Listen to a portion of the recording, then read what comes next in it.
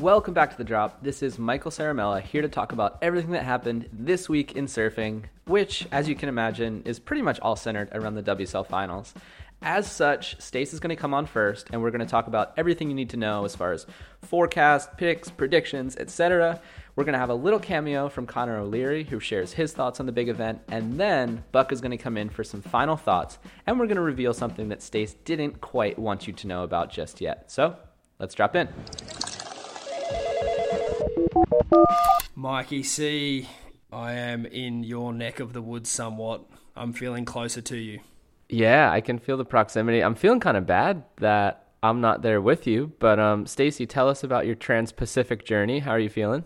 It was actually really good. I haven't been to America since 2018, which is, up until that point, we were coming 2-3 times a year, whatever, like it felt like a second home. And then the days leading up to it, I was actually really nervous and sort of, I don't know, like, customs in the American airports, they're all lovely people just doing their job, but they're awfully intimidating. And smooth sailing. I just straight on through down into Costa Mesa, and yeah, here we are. The world title buzz is alive and well. Okay, so they like you more than Noah Dean. We know that. That's good. And you are in where right now? You're in Quicksilver HQ? I've been Noah Deaned twice before, but I didn't get full deportation, but 100% thought that I was going to get Noah Deaned. So I just don't think they like young Aussies. Now that I'm a bit older, they're just like, yeah, whatever, mate. You're definitely not staying. But yeah, no, at Quicksilver HQ, just met Bob McKnight before, actually, if I do say so. So yeah, it's all happening straight into it. Moving up. Wait, okay, so tell me this. Is Quicksilver HQ, has it moved? Because after the whole sale went through, like, what's the deal? What's the vibe over there right now? Yeah, it's a great question, and probably one I can't really answer in full, but it is such a big operation that it is still in the building that it was in. I think, there was a photo on the website the other week of the gates closed. I drove through those gates just before, so they're not closed. And there's plenty of people still here. And, particularly with Billabong and Ruka, they're a bit more set up. Quicksilver's a little up in the air as to where a few departments are going to land. But tell you what, man, there's some pretty resilient people here. And a couple of people that want to see a few things through, regardless of where their job titles sit, which is, I don't know, like, there's so much noise and so many rumors and opinions and stuff, but at the end of the day, like, there are still a lot of really, really good people within this business and just that genuinely love surfing. And so, to be honest, I didn't really know what I was going to walk into, but what I walked into in the first hour was actually really surprising and upbeat. So yeah, more to come, way outside my pay bracket, but yeah, from what I've seen so far, yeah, like, for instance, Bob McKnight sitting at his desk. Like, I did not expect that. All right, well, Stacy, I don't know how to break it to you, but ECSC actually ended like 2 weeks ago, so I'm not sure what exactly you came over here for. Do you want to give us a little rundown on what made you make the journey? I came over to congratulate Levi Slawson. Yeah, fucking Levi had a great week. Great kid, great surfer, huge fan of his, actually, and to see him take the win out over there was amazing, and basically just came to catch up with him and wish him well done.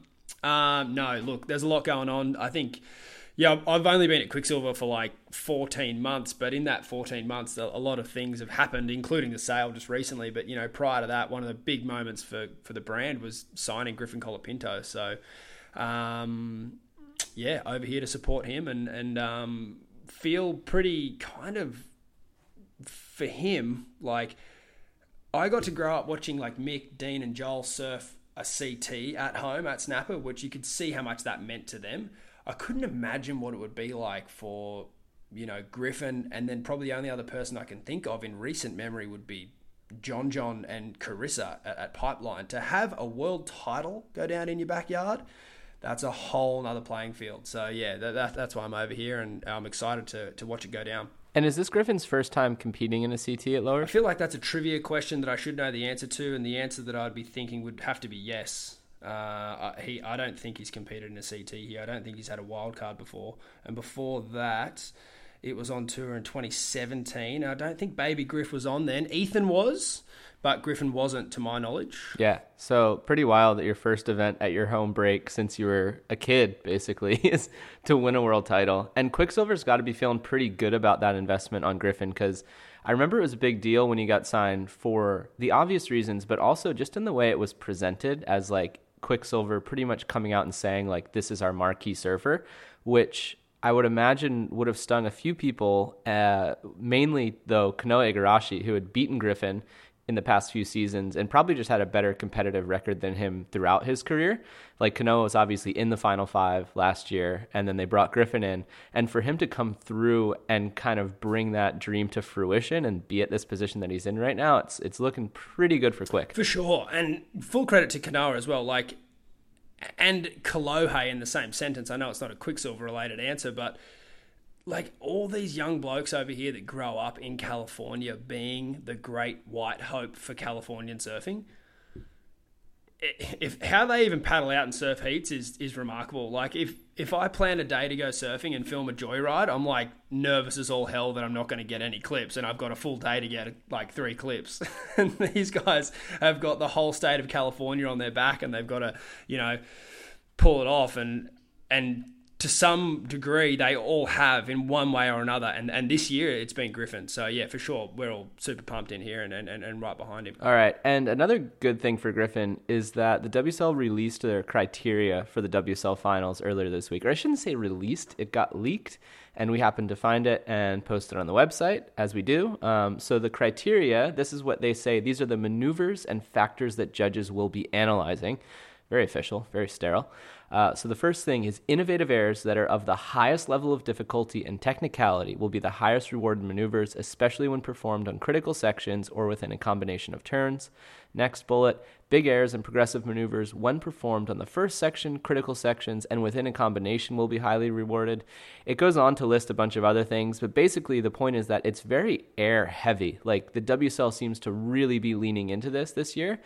We don't have a judging criteria from past WSL finals to compare this to, but you'd have to think that this is in response to some of the things that we've seen go down throughout the year, right? Like, there's been a really big push and a really big discussion about what constitutes excellent surfing, and whether it's drawing beautiful lines like Ethan Ewing, whether it's doing giant airs like Italo, or whether it's somewhere in the middle like, say, a Felipe or a Griffin or a Jack. And the WSL's kind of planted their flag in the sand here. Would have to disagree with you on that one. So every event, what you've just read out there are the judging notes. They're not the judging criteria. So the judging criteria is in the rule book. It doesn't change. What changes are the notes in which the judges pay attention to. So you listed a couple there. You did mention that Ethan's still a chance to get high scores. And the reason is because point number 4 lists that combination of major maneuvers performed at high speed and great risk will still be rewarded. Those points that are listed out, they're not numbered 1, 2, 3, 4, 5. They're individual points with reference to a certain style of surfing. So the general public isn't used to seeing those, but a list exactly the same as that would get sent for Tahiti, J-Bay, Bells. And to be fair, they're pretty vague at every event. Like, yeah, the first 3 bullet points all have the word air in them, but then the 4th bullet point says combination of major maneuvers, which you'd have to think plays into like Ethan's hands or Jiao Chianca's hands. Whereas the first 3 bullet points you could say play more into, say, a Griffin, Felipe, or to a lesser degree, Robbo. Like, it's not a new criteria, it's just judging notes. And if you look at how many notes are there, they're basically just saying, we'll reward lots of different styles of surfing as long as it's excellent. So as far as I can see, it's pretty ambiguous. It's still... You are so wrong. So many words there are there. 6 notes here, and 4 of them are directly related to airs. And yeah, sure, you can say that they're not rated 1 through 6, but people write things in order of importance. That's just how the human brain works. The judges are coming out and stating very clearly what they want to see in this event. For sure, they want to see airs. However, there are, as a judge, you need to be transparent with what you're wanting to see. But at the same time, if you don't create a safety net for yourself, you're going to be out of a job the very next event. So there are bullet points in there that, yes, 4 of them or 3 of them have the word air in them. Ethan Ewing is not going to go out at Trestles and do an air. Is he capable of still scoring 9 points? Yes, he is. And that's because of bullet point number 4 or 5. I can't remember exactly which one it is. So you are right. Any normal human would write that in the order of importance. Judges are not normal humans. We all know that. It's just a lot of words on a lot of bit of paper so that judges and surfers and coaches can all feel happy at night that they've communicated to one another. It's just babble. The best surfing is going to win. What that surfing looks like, I do have no idea what that is just yet. All right, well, we talked to Kelly Slater about this, and he wanted what you're saying is the reality, but not what the WSL put on paper as reality. So Kelly, when he saw this, I'm calling it a criteria. You don't have to if you don't want to. He said, I honestly think these criteria should get thrown out on game day, and we can all just surf as good as we can with the ideas in our minds and the waves we are offered. Airs are not the number one maneuver always. A big carve can be just as good or better given the section, or a barrel, obviously. Pushing airs doesn't necessarily push innovation if that's the intention. Great surfing speaks for itself. And I think at the end of the day, that is always going to hold true. The judges, whether we want to believe it or not, they are human. And actually, we're going to be doing a deeper dive, hopefully, into the judges soon after the season is over, because I want to get to know them a little bit better. But when we see a wave surfed perfectly from start to finish, whether it involves an air or a tube or 3 turns or whatever it is, like, you're going to get a huge score. But I don't know, I found it really interesting that WSL came out and just had such an air-centric sort of conversation with the surfers. And again, this wasn't supposed to be public. This was supposed to be directed at the surfers and only the surfers. But the fact that we got our hands on it allows us to have these discussions, which I think are important. And it's also worth noting that last year, Italo and Felipe went head-to-head in the finals, and Italo was obviously trying airs on the left. Felipe was sticking to the rights, doing turns. Felipe got the W. And the year before that, Gabby was going left doing airs. Felipe was doing turns on the rights, and the judges went in favor of Gab. Either of those sort of situations could have maybe gone the other way, depending on what the judges were looking for on that day. But it'll be interesting to see how it all comes into the equation this year, because, we've got a lot of guys who can do good airs and a lot of guys who can do good turns, and girls. For sure. Well, the men is fairly straightforward in that everyone's a natural footer. The women's is different, and I think you spoke about it last week, or maybe it was Buck, I can't remember, but Caroline has got a great point of difference here this year. I think Buck actually said it, that if Caroline finishes the turn that Tati didn't, she will win the world title, which is just Brendan Buckley at his finest. With the 2 years that you've compared there, which it's sort of loosely transcribed in those notes that you've read out and the criteria, it always comes down to the biggest section. Like, that's all it comes down to. If you're doing the biggest turn on the biggest section, which at trestles is the first or second section, so all the risk is in the start of the wave, doesn't matter if it's a full rotation or like a full-blooded carve, it's going to get the attention of the judges and it'll be an excellent score. But if 2 surfers go out there and do excellent surfing, you could canvas the whole beach, like what you said last week on the podcast, and you're still going to end up with this like mixed opinion as to who we think should win. So I just think when these things get leaked or they get shown, it's never going to give us a definitive answer into what we're going to see or what's actually going to get scored. We never know that until it actually happens. So yeah, I'm excited. I think the faces in the 5 this year, both the men and the women, are exciting and new, and heaps of different storylines that could play out. Like, yeah, bring it on. The other thing too, which we'll get into, forecast looks good, Mikey. Oh, the forecast looks interesting. I will say that. And we will get into that more shortly. But for anybody who somehow is still sitting on the fence, or you can't even really be on, I don't think anybody is indifferent to WSL Finals Day. I think you kind of either love it or you hate it. And I understand the people that hate it, but I also think that it just provides so much value and so much entertainment that I don't really understand. But if you are still thinking like, oh, I'm not going to watch it, it's going to be shit, lowers is a soft wave, blah, blah, blah, go on the website right now and watch the Raw session that we posted. We posted it yesterday, I believe, and it's from Labor Day, which was this Monday. Pretty much all of the top 10 were down there. The waves were pumping, and the level of surfing that they're doing is unbelievable. And what I really like about this edit is it's not just these like highlights, like you're going to see the highlights on Instagram. Everybody saw the wave with Felipe where he does 2 airs, or Griffin does the big finner and whatnot. That's amazing. Of course, we're always going to want to see those, and those are going to get huge scores in the day. But to me, to see all those waves in between where people were a little bit off, you could see that they're trying to find the right board, they're trying to find the right section, they're seeing how hard they can push, really seeing all the different little flaws and everything everybody's surfing. It provides such great context and entertainment value too, and it gives you a great picture into who might actually perform well on the day. So go give that a watch. And with that, Stacy, should we get into the forecast? So you're telling me it's going to be indifferent. I'd have to agree. The long of the short of it is there's waves. There's been waves all week. There'll even be waves leading up to the event. It won't be firing, but it will still be probably better than what they ran in last year on the best day of the whole waiting period, even some of the worser days this year. There is that hurricane coming up the coast, Mikey. Then behind it, there is actually like a reinforced, genuine south groundswell.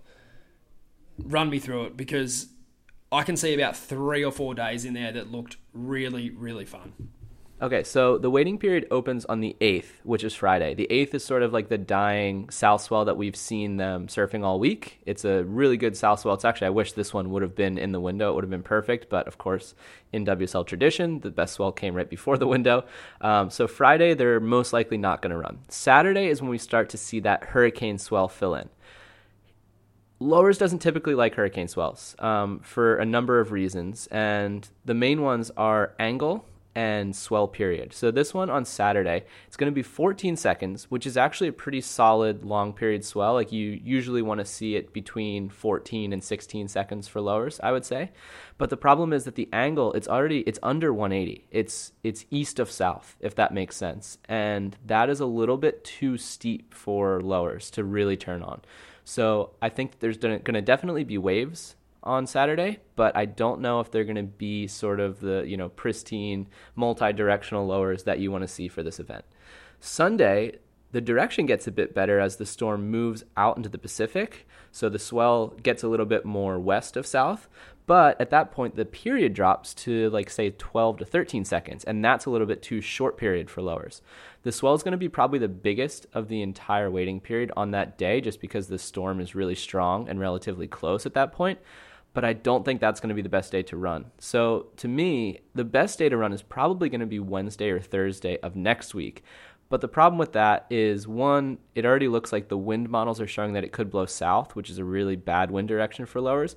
And also, it's just hard to turn down a bird in the hand. Like, the WSL is going to be looking at waves Saturday morning, Sunday morning, and it's going to, you know what I mean? There's going to be plenty of swell, and it's going to be really hard for them to say, yeah, there's waves right now, but we think it might be better with that longer period swell on Wednesday, Thursday.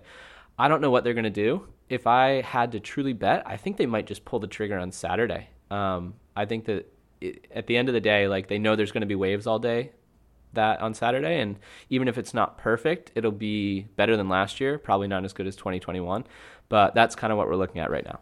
I made this point last year, and I'll make it again. We can't compete with the first week of the NFL, and I think the strategy to the WSL is to get our sport in and amongst that. But I stand here as a foreigner and look at the amount of radio, TV, and extra press time that the lead up to the first week of the NFL is going. I don't think it makes strategical sense to run on a day of that there's a game of football. So that's Sunday, you're saying? Saturday or Sunday. I think there's a game on Friday and Monday. No, Thursday and Monday, which is bizarre, but yeah. I think, to your point, there's so many things that lead up to them running on Saturday versus not. That's not the best swell of the window, but we'll get a clean look at primetime TV, I think, as well as it being a weekend, as well as it being pretty good waves. Not perfect. Wednesday does look a lot better. However, like you said, it's a bit further away. Winds don't look great. I don't know, I got off the plane today and I had my board bag, and the lady came up to me and asked where I was going camping. It's just not the same, and I love that. I respect that. I think it's cool. But when we're trying to compete against everything else, which the sport's obviously trying to do and trying to grow, I think we kind of got to stay in our lane at times as well and realize that we are microscopic compared to those other sports. Yeah. All right. Well, Saturday it is then. Yeah, I do. The weekend thing too is I imagine they want to, one, get people down there, but they also want people planted on their couch all day long. And that's the Saturday in the US is also a weekend in Australia. It's your Sunday. So that's probably the day that makes the most sense. I know that the WSL, I've heard in the past that they actually might get more views on weekdays because people will have it on in the background while they're working. But I reckon with a one-day event like this, where it's so singular and you know that you're going to get the payoff at the end of the 2 world champions crowned, that people will actually dedicate one of their weekend days to just sitting down and watching this. Obviously, the timing's not great for Australia, but you still got the EU, you got Africa, you got obviously all of Brazil as well tuning in. So, yeah, everything's kind of pointing toward that Saturday the more we talk about it. For sure. I think Australia has to take a hit on this one. There's much bigger nations at play, even though Australia is arguably the most surf-hungry nation out of all of them. However, least amount of people. Ooh, Brazil, fighting words. Well, I think the history in Australia speaks for itself. But for sure, Brazil are passionate, and so are Aussies. Like, we all love watching it. But yeah, if someone's going to have to take the bullet for a midnight start, it's Australia. And yeah, like you said, doing it over like a Saturday night into a Sunday morning, you could go and have a few beers and then go home and chuck the footy on. Excuse me. Well, yeah, you could chuck the footy on and then the surfing. Sounds pretty good. All right, so that's the forecast. Now, before we go into our picks, I want to go through some numbers for our finals day finalists. Let's get into it. Stacy, would you be surprised to learn that Felipe Toledo does not have a winning record against any of the other men's finalists? As in, like, it's either even or like 3-2? Yeah. Wow, I would be surprised to learn that. But like, when you think about it, it isn't surprising. But as an initial thought, for sure, that's very surprising. Yeah. So, wow. Felipe's been on tour obviously a lot longer than the other 4 guys who are in the finals. So his records against them are 3-3 against Griffin, 2-3 against Ethan, 1-1 with Zhao, and 1-2 with Robbo. So technically, like, when you look at those on face value, you think, oh wow, maybe Felipe is not in such a strong position that we'd considered him to be. But then you also think about all the factors that go into that. Like, you know, at least one of those heats with Jack was at the box, right? So that's almost, it's kind of just like not equal, you know? And so when it comes to lowers... Oh, you could say that, though, but one of the heats was at, like, 2-foot G-land, which that cancels out. But who won that heat, though? Yeah, exactly. Philippe should have got him back. No, I know, but I'm saying, like, Felipe arguably won that heat at G-land. Like, there's so many, like, stats are so, like, there is factuals you can get, and also the biggest, like, lie in the world. Oh, you mean you thought he won it because of the judges? No, you can't say that. Jack won the heat. Like, I didn't think Jack won that heat either, but if you're looking at actual stats, which you are, Jack won, it's not up for debate. So, it's like, that cancels out. So, yeah. And are you about to tell me that Trestles is a beach break or something in these other weird stat breakdowns that you do? What is it? Trestles is a reef break or a point or a beach break? I'm confused. I'd probably call lowers a point. But going on to the women's side, Carissa Moore, who's obviously coming in as the number 1 seed, she has a pretty dominant head-to-head record against Tyler. She's 15-9 against her throughout her career, and she's 6-3 against Caroline. However, she does have a losing record against Molly, against whom she's 0-2, and Katie, she's 0-1 with. Obviously, that's not a big enough of a, like, there's not a big enough number of heats to pull against there to, like, really show the difference between Carissa and Molly and Katie. But it's still interesting to know that she's basically 0% against the young girls. Yeah, that's really, really interesting stuff when you play it out like that, and definitely, you know, like a sign of that new guard coming in. You know, 0-1 against Katie isn't like a lot of data to pull from, but 0-2 against Molly. Molly's been on tour for a couple of years now. Like, that's, you know, that's not just one fluky heat win where you're lucked into a barrel or something like that. You know, that's obviously she's got some strengths that she can use against Carissa. So that's interesting to know. If the younger girls can get through their first couple of rounds, Carissa might be getting nightmares of last year again. Yeah, well, to that point, Katie Simmers has a winning record against the entire field in the top 5 except for Caroline Marks. So if we want to see a rampage from Katie, she's obviously got to get through Molly, then Caroline, then Tyler, and then Carissa. A lot of work to do, but can be done. And interestingly about Caroline, we talked about Griffin never having surfed a CT event at lowers before. Caroline actually did, but she was 13 years old at the time. I don't know if you remember that year where the wind went offshore in the afternoon and it was all pretty. Caroline surfed that year, but she ended up losing to Tyler Wright. So that's kind of, finals day by the numbers. Love it, Mikey. Love it when you get into the numbers. Tell me Trestles is a reef break slab. All right. Time for the overdogs. Who you liking, Mikey? It's look, it's pretty clear who the favourites are. I think on both the men's and women's. Pretty hard to steer away from them if you were to pick with your head. Yeah, and I mean, it's like you said, it's obvious, but I also picked these people in the beginning of the year, so I just have to stand by them. I put money on both Felipe and Carissa to win the world title before the season even started, so I'm just going to ride them all the way through. How much money do I have on them? Let's see. I've got $250 on Carissa, and I've also got $250 on Felipe. So hopefully that pays out pretty big should everything go to plan. However, I did chuck a cheeky $100 on Katie Simmers just because I couldn't stand to see her win and not feel that excitement with her. I reckon you might feel more excited at 100 at the odds she had. Well, no, but I picked her at the end of Chopes, like after she'd already qualified. But the odds are still really good. So we talk about our value pick. Katie's paying plus 750, which means you put $1 down, you get 750 back if she wins. That's, I mean, I know it's a steep hill she's got to climb, but those are odds that I'm pretty happy to take on. For sure. And I think, like, if we were to really, you know, I can't deny the ratings at the moment, I think, are pretty close on the men's and women's as to how we probably all feel and how the betting markets look to who's actually going to take this thing out. Like, Philippe on the men's side is obviously going to be very hard to beat out there. Griffin in second is probably the most likely to get him, and then Ethan in third, in my opinion. The cool thing about this format is that anyone can have their day. Like, it's really, truly up to who turns up on the day and who manages all the external things that are going on and, you know, all that noise, and can they put it into a couple of hours of surfing? So, yeah, it's going to be interesting to see. Like, by no means does Philippe have, like even the numbers suggest, he doesn't have an overwhelming advantage against these guys. But, you know, he finished the world at number one, and I believe that's where he should be after the year and the waves that we've had. So, yeah, he's going to be hard to beat for sure. And then on the women's side, like, Carissa's variety is hard to beat. She doesn't have the pop in her airs like a Katie, but I don't know. I think Katie's got a lot of work to do to actually get there. So, yeah, I think where the ratings are at the moment, that'll be my overdogs pretty easily.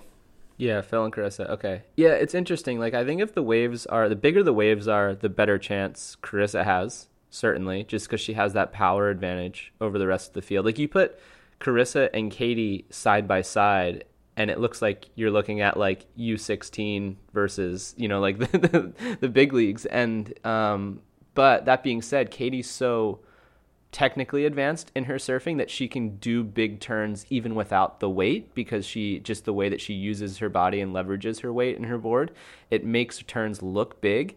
But yeah, it's going to be hard for her if the waves are like solid, pulsing hurricane swell, you know, compared to someone like Carissa. The one thing I think would be in her favour coming into the afternoon could be that onshore flow. Like, if it starts to get a bit ruffled in the afternoon, she's so dynamic through the lip, not just with airs, but with her finners. And that could be one thing I think would play into her favour. It might just take that flow factor out and the power away from Carissa. If Katie can get in the lip, and versus Carissa, say, doing the traditional out on the face carving, which is, don't get me wrong, it's world class, but it might just be a point of difference to the judges, and they might like it, is what I'm suggesting. All right, cool. Well, let's get into some underdogs. Underdogs is a lot trickier, for sure. On the men's side, like I said, I genuinely feel that, you know, Griffin and Ethan have got enough firepower there to knock Philippe off his perch, for sure. Ethan, with his experience, is definitely going to be one to keep an eye on. He's got last year under his belt, and he's certainly got a point to prove after last year. Didn't quite fire the way that he would have wanted to. But what are you thinking after watching him surf out there, obviously after the back injury? Like, you saw some clips of him. Do you think he's up to it? Yeah, I reckon he's just warming up. I reckon he'll be fine. He's got 90 minutes of surfing that he needs to do to know whether he'll be in for a chance or a title or not. And if that 90 minutes was to turn into 2 hours, I reckon the adrenaline would kick in and he'd make it happen. So as far as that's concerned, I'm not too worried about the injury. It's a pretty short day at the office. But I can't go past the hometown hero, Griff. I think that, you know, watching all the kids and everyone getting around him and the whole town, like that, to me, that fairy tale story would be so cool. And yeah, it'd be an awesome one. I mean, I spoke about it earlier, that the hype that these young kids have to get up to. Griffin, Ethan, not so much Ethan. He kind of came on a little bit later into everyone's eyes, but for us at home in Australia, we could all see that he was going to be a world beater at some stage. And then Robbo. The fact that they're all there is a massive achievement in itself, and they're all in with a red-hot chance to lift the trophy. So to be honest, if any one of those guys was the winner at the end of the day, I'd be pretty stoked for either one of them. Like they all deserve it at some point in their career, and if it's this next week, then so be it. But yeah, for me, it'll be Griff. All right. Well, I lost faith in Jack going into Tahiti. I thought with all the factors against him, it wasn't going to happen, and it did. So I'm back on the Jack train. He's going to be my underdog for the men. He just has this energy about him where he just seems so like doesn't care about the outcome, and because he doesn't care about the outcome, like good things just sort of happen to him.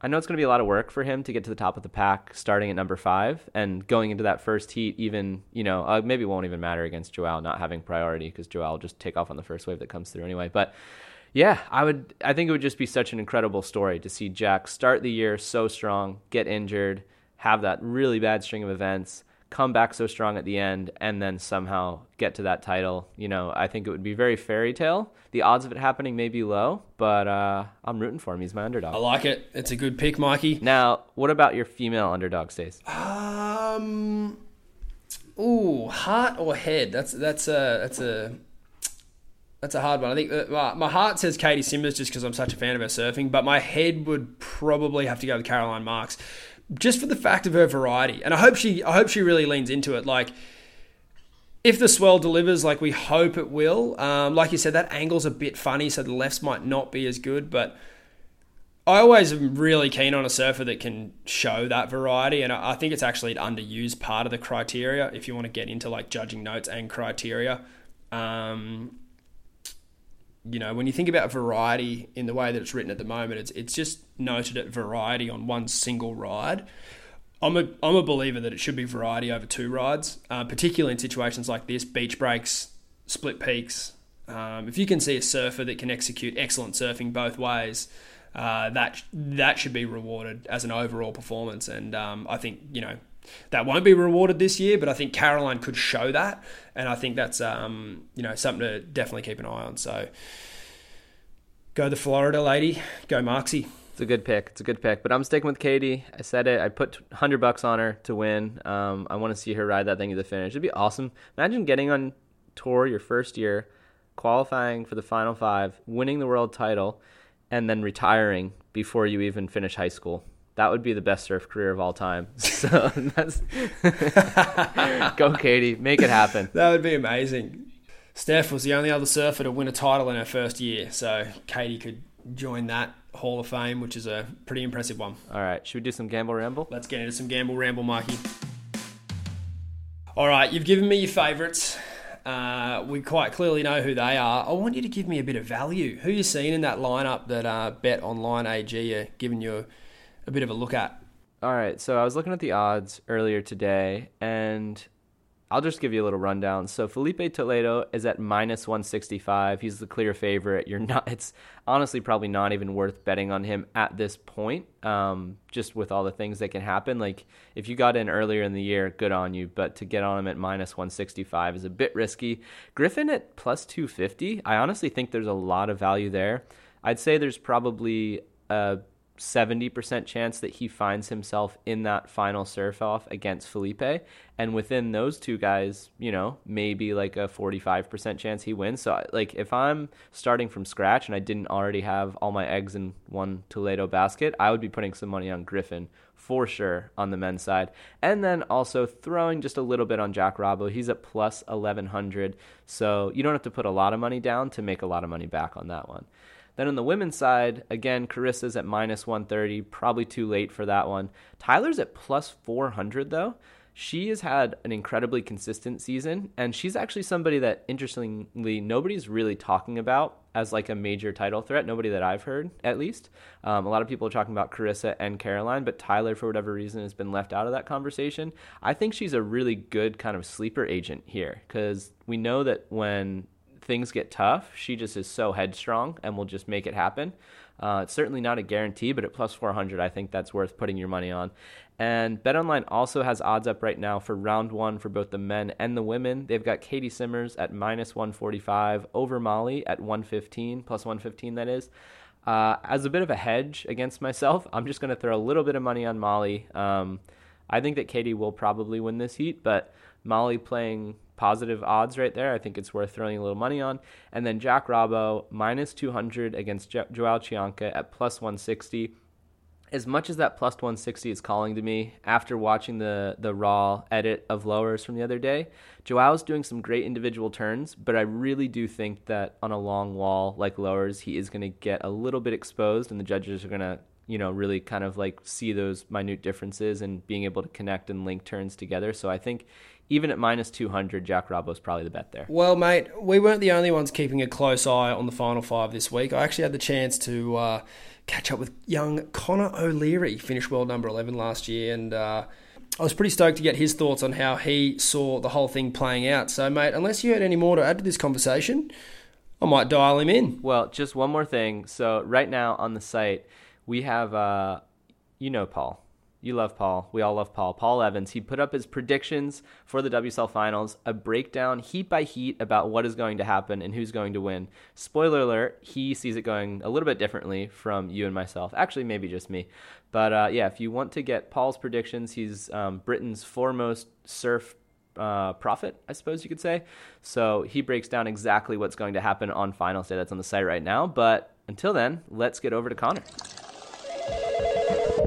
Yeah, it was good. It was a good year. A lot of good moments. Nah, you're fucking pissed. Pissed. I did get 9th last year, so yeah, I guess I didn't do as good, but fuck. I mean, that's really funny. I feel like I had a better year this year than last year. Yeah. Fuck. Yeah, fuck. I'll take 11. 100%. Yeah. What about all those fifths in a row? Fuck. I had 5 this year. Yeah. Which I guess, looking back at it, being in the final day is good, but I feel like now I've set myself a new standard of all right, just want to be in the picture in finals day and then actually show up. But had a few melters, had a couple where I was made a few mistakes, but I mean, to be able to be there consistently is somewhere where I want to be. So yeah, it's good. Good. You had an amazing heat with John at J-Bay. It lit the internet alight. There was a really fast... I actually only just remember that then. I wasn't even going to ask you about it. Yeah, I actually forgot about it. But no, I think the most interesting thing about that would be your reaction when you came in, Dog's reaction when you guys came in. Both Shire boys, both obviously born and bred to kind of keep your head on your shoulders. Yeah. And it was very evident on display there that even in the heat of the battle, both of you guys weren't going to televise that you thought you'd won that heat. For sure. But talk to us about it's like boxing. No one loses a fight. Nah. If for sure you thought you were in with the chance. I mean, I thought I was in for a chance, but I guess I've always been pretty hard on myself, and even if you do, say mock heats, for example, I'm always scoring myself lower than what it actually is, and in hindsight, it's probably a burden because being hard on yourself, I guess, puts you down a bit and then or makes you try too hard, and it can be a burden. I think for me, sometimes it is. So, the last turn felt really good, but I feel like overall the wave was a bit clunky. But fuck, the last turn felt so good that I was like, it might be close, but I don't think it's going to go over that mark that I needed, because it was like an 8.4 or 8.5 or something. I was like, at best it could be like a low 8. Yeah. Dog thought the same thing. And I guess in the scheme of the entire heat, it was just kind of like, I guess they might have looked at John's 9 and gone, okay, that was a 9, then what do we compare that 9 to this wave? And yeah, lucky enough. There's been so many heats this year where, scores have come under scrutiny, and at the end of the day, you guys are just doing the surfing. You leave it up to the 5 guys in the chair, and that's exactly what you did in that heat. You left it all in the water. You didn't fall. You ripped the wave as best you could. Big finishing turn. That's surfing. Yeah, I mean, at the end of the day, if I didn't get the score, I still would have been happy with how I performed. And I feel like this year it was a huge goal for me to have big totals and be in those heats that are high scoring and exciting. And as a goofy footer surfing J-Bay, I was definitely on the back foot with John. But I don't know, I felt like everything was good prep, boards, waves are good, so I was like, fuck, alright, I just need to give it everything I got and kind of hit everything that's in front of me as hard as I can. And I was stoked to just be in that conversation of a big heat and a highlight of the day. For sure, one of the heats of the event. Because it was so fucking It was like the only day of waves all year on the tour.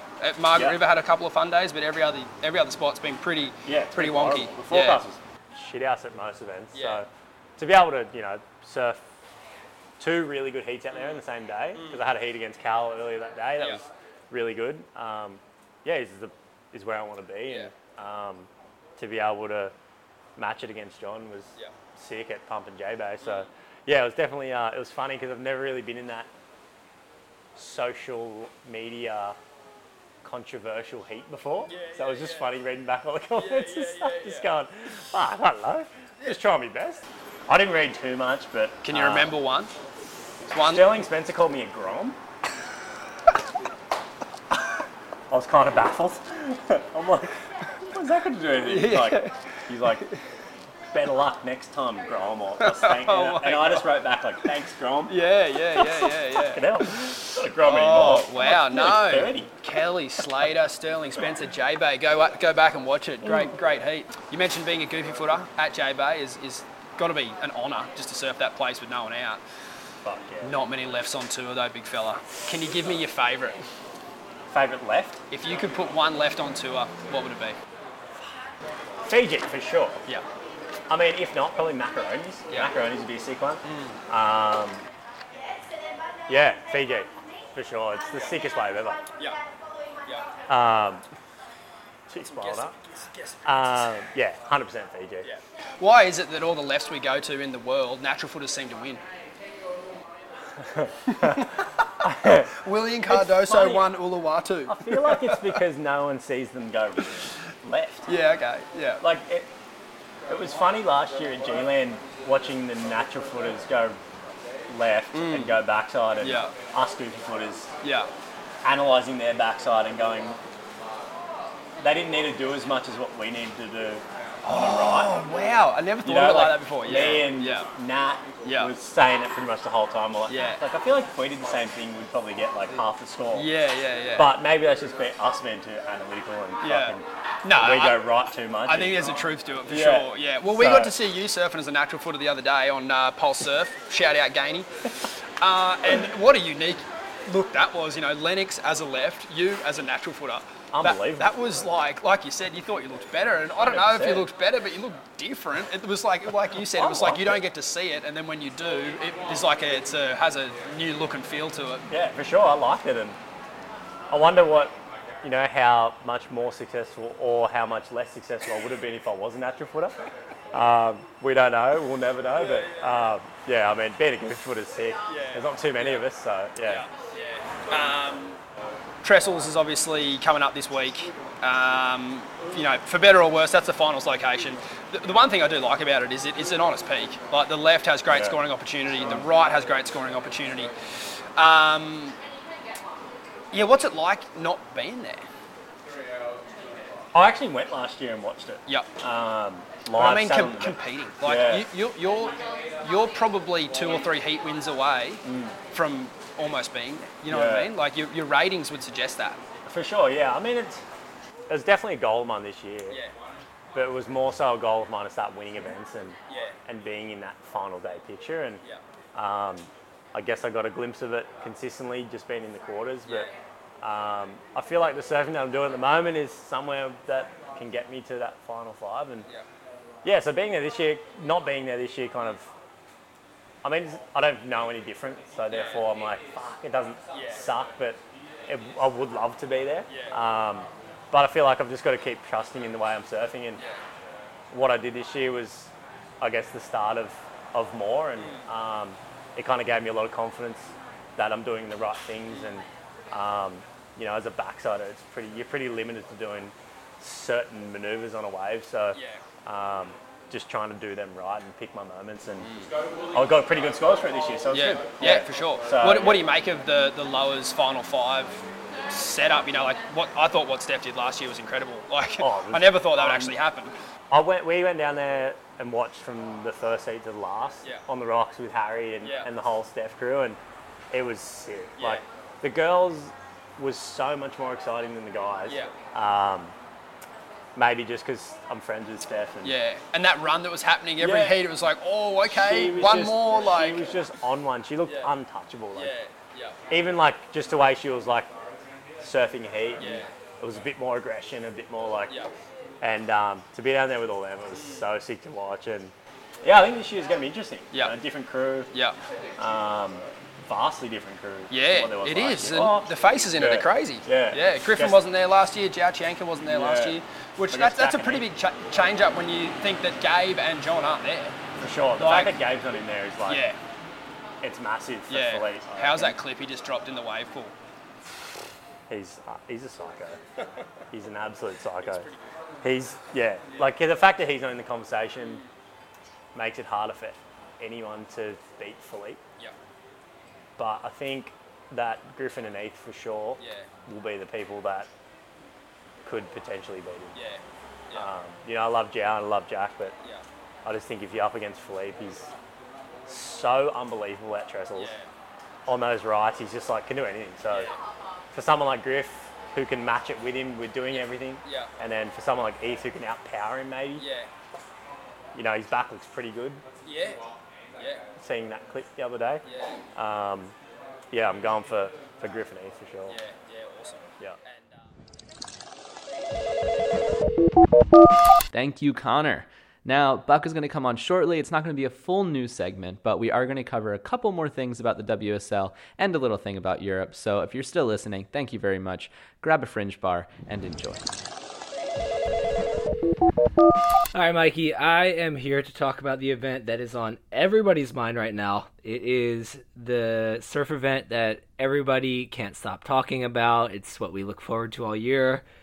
I'm talking about the Santa Cruz Pro 3000, which is in my adopted hometown right now, and wow, it has been good. I've been nonstop 2 days of just webcasting, even though it's about 500 meters away. And it's not even in the real Santa Cruz, which is the fake Surf City.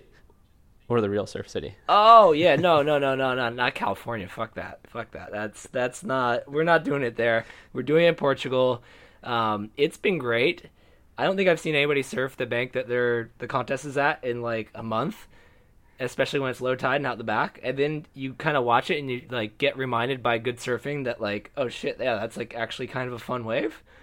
But yes, of course, even though I am oozing over the QS, it's the WSL Finals week. It is the WSL Finals week. And we are, I believe, at the end of a nice podcast you and Stace just did. And the site has just been on fire with WSL Finals news and coverage. So you guys broke that down. We are not going to go into a news section because it's all been dominated by that. However, I have prepared a statement for this moment. As is often the case, I'm going to choose to express myself in a form of poetry invented by the ancient Greeks. Acrostic. This poem is called Finals. Felipe is not about to lose, suckers. There's no fucking way he loses. I like the idea of him and Griffin going at it, but it's just not going to happen. I don't know what you and Stace just said. It's not live yet, but it's just I can't build an argument against it. Well, I agree with you. You're in contrast with pretty much Stace and Paul. Paul put out a piece on the site about predicting every single heat and how it would go. He's got Griffin taking the win. Stace, I think, is more on the like corpo sentimental side of Griffin taking the win. I think deep in his heart he knows Felipe is going to win, but yeah, he's leaning Griff as well. Yep. Well, I mean, I think like everybody else, I'm sure you guys talk forecasts, but there's waves. There's a lot of them. There's almost too many of them to make a call because it's like that's a problem. What a problem to have. Just like, especially after this lead up, like everybody like, it's gonna suck, fucking curse. Now there's just so much swell apparently coming. So I don't really envy the person having to make that call. It'd be stressful. But I think now that we're here and it's just we have everything. I actually wrote a piece that was kind of inspired by that. It was my tradition of speed, power, flow rankings. And the argument that I just want to kind of share here is that if you have been complaining about the finals format Just people do it pretty much nonstop. They could post they might post something of the QS on the WSL QS Instagram. Some people complain about the finals on that. It's just nonstop complaints. If that is you, how do you look at this and you see all these matchups that we're gonna get? You see Swell and not get excited.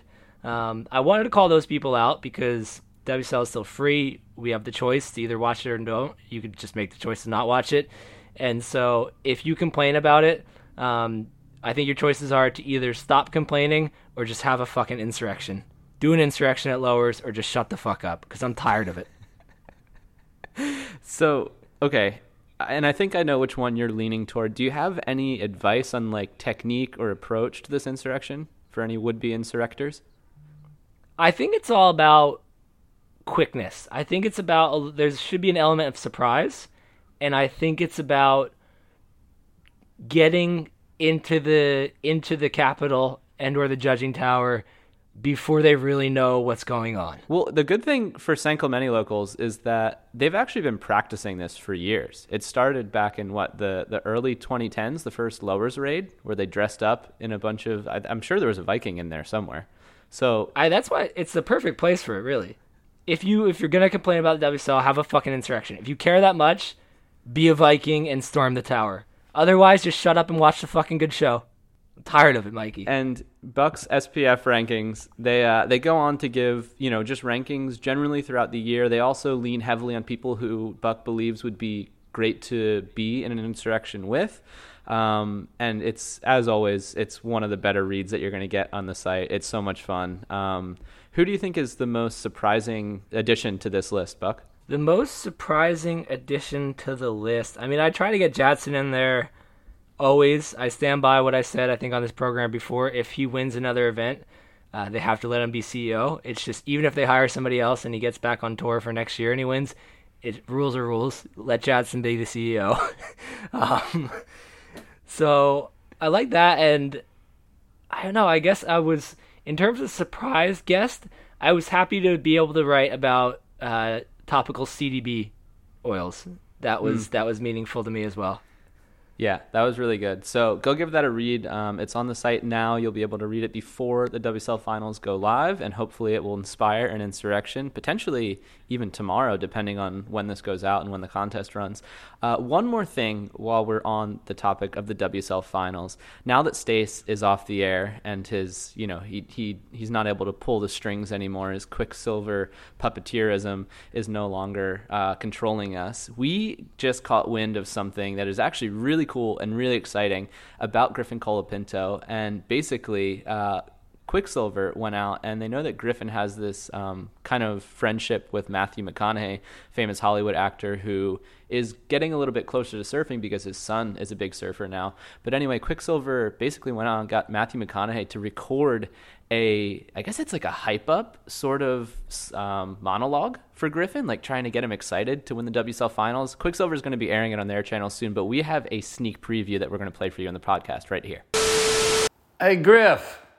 Want to get your ear before you get all in your head about this world title business. I want to share a perspective that has helped me make a lot of my dreams come true. It's called Be Less Impressed and More Involved. You see, when we're just impressed, our dreams are nothing but little fairy tale dust clouds that we bend our neck to see and never grab a hold of. But when we're involved, we grab a hold of those clouds. We grab that fairy dust. We look them in the eye and we make them a reality. Now, you see, this moment that you're in right now, right here, is some classic yin and yang. It's a balance of make it happen and let it come. The reason and the rhyme, the balance of the engineered and the mystical. I know I said my thing about did the poem and all that, but like, if there's any person that could help you win, I think, a single day surf off at lowers, it is Matthew McConaughey. So I'm a little bit swayed after that. I still think it's going to be Felipe, and I'm going Caroline, of course. But that has to strike fear in the hearts of everybody else and inspiration deep down inside Griffin. I mean, just to have McConaughey show up. That's a big move. That's a power move right there. I mean, Gabs had like Neymar show up. Do you think anybody's going to show up for Phil this year? He seems to be the more go hang out at home with his many children type than the Neymar party. We've seen the photographs of these events. They have a lot of friends. We've seen some of the photographs. They tend to invite a lot of people. There's certain things are out of balance in terms of ratios. I haven't seen Felipe at one of those. I think he's just a family man, so I don't know. I hope so. Yeah, well, we'll see. Finals day is going to run soon, and all of our questions will be answered. Buck, before we go into a surf sin, we talked just briefly last week about how to enjoy Europe. You have a piece up on the site right now about that as well. Do you want to just give a few pieces, or maybe one piece of advice for each country, Portugal, Spain, France, if people are doing that Stab Highway drive, that they can do to really enjoy themselves on that trip? Yes. Okay. Well, one, I just want to say you should do the trip. It's just at some point in your life, do that trip.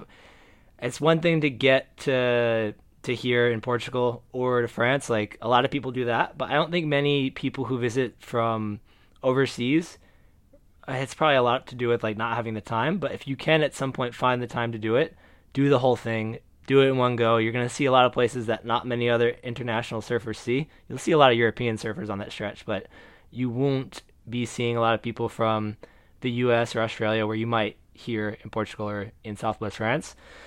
So yes, do it. And then in terms of advice, I would say France, one piece of advice is to get yelled at. The French, they don't do a great job at hiding. They don't really intend, I think, to hide their emotions often. So if you don't get a French person mad at you during your time there, you're probably not having enough fun, I would say. So make sure you're not letting them think that you have to behave too much because their language sounds nice and the bread is really fresh. Get yelled at a little bit. Spain, I would say surf a wave that you have no idea if it's going to be a wave. Find somewhere on Google Maps on that whole stretch. There's just so much coastline and so many like interesting beaches with twists and turns and rocks and coves. Maybe Kepa Cerro. Maybe Kepa. And just go find one because it's ridiculous how many not world class waves, but just like gorgeous beaches with just you're likely to surf completely alone that stretch. Like, do that. It's just a special experience too, I think. And then Portugal. Let's see. I mean, I think Portugal's the easiest place to get good waves on the stretch, so I'd say focus on that here. Just fucking pack one. Fair enough. All right. Well, that's that. And now it's been a long podcast. We've covered a lot, but it is time to end it as we always do with a surf sin. Father, forgive me for I have surf sinned. There was one time I was out in the break and I totally snaked this guy and he was yelling at me, but I convinced everyone sitting around us that he had actually snaked me and that he was the bad guy.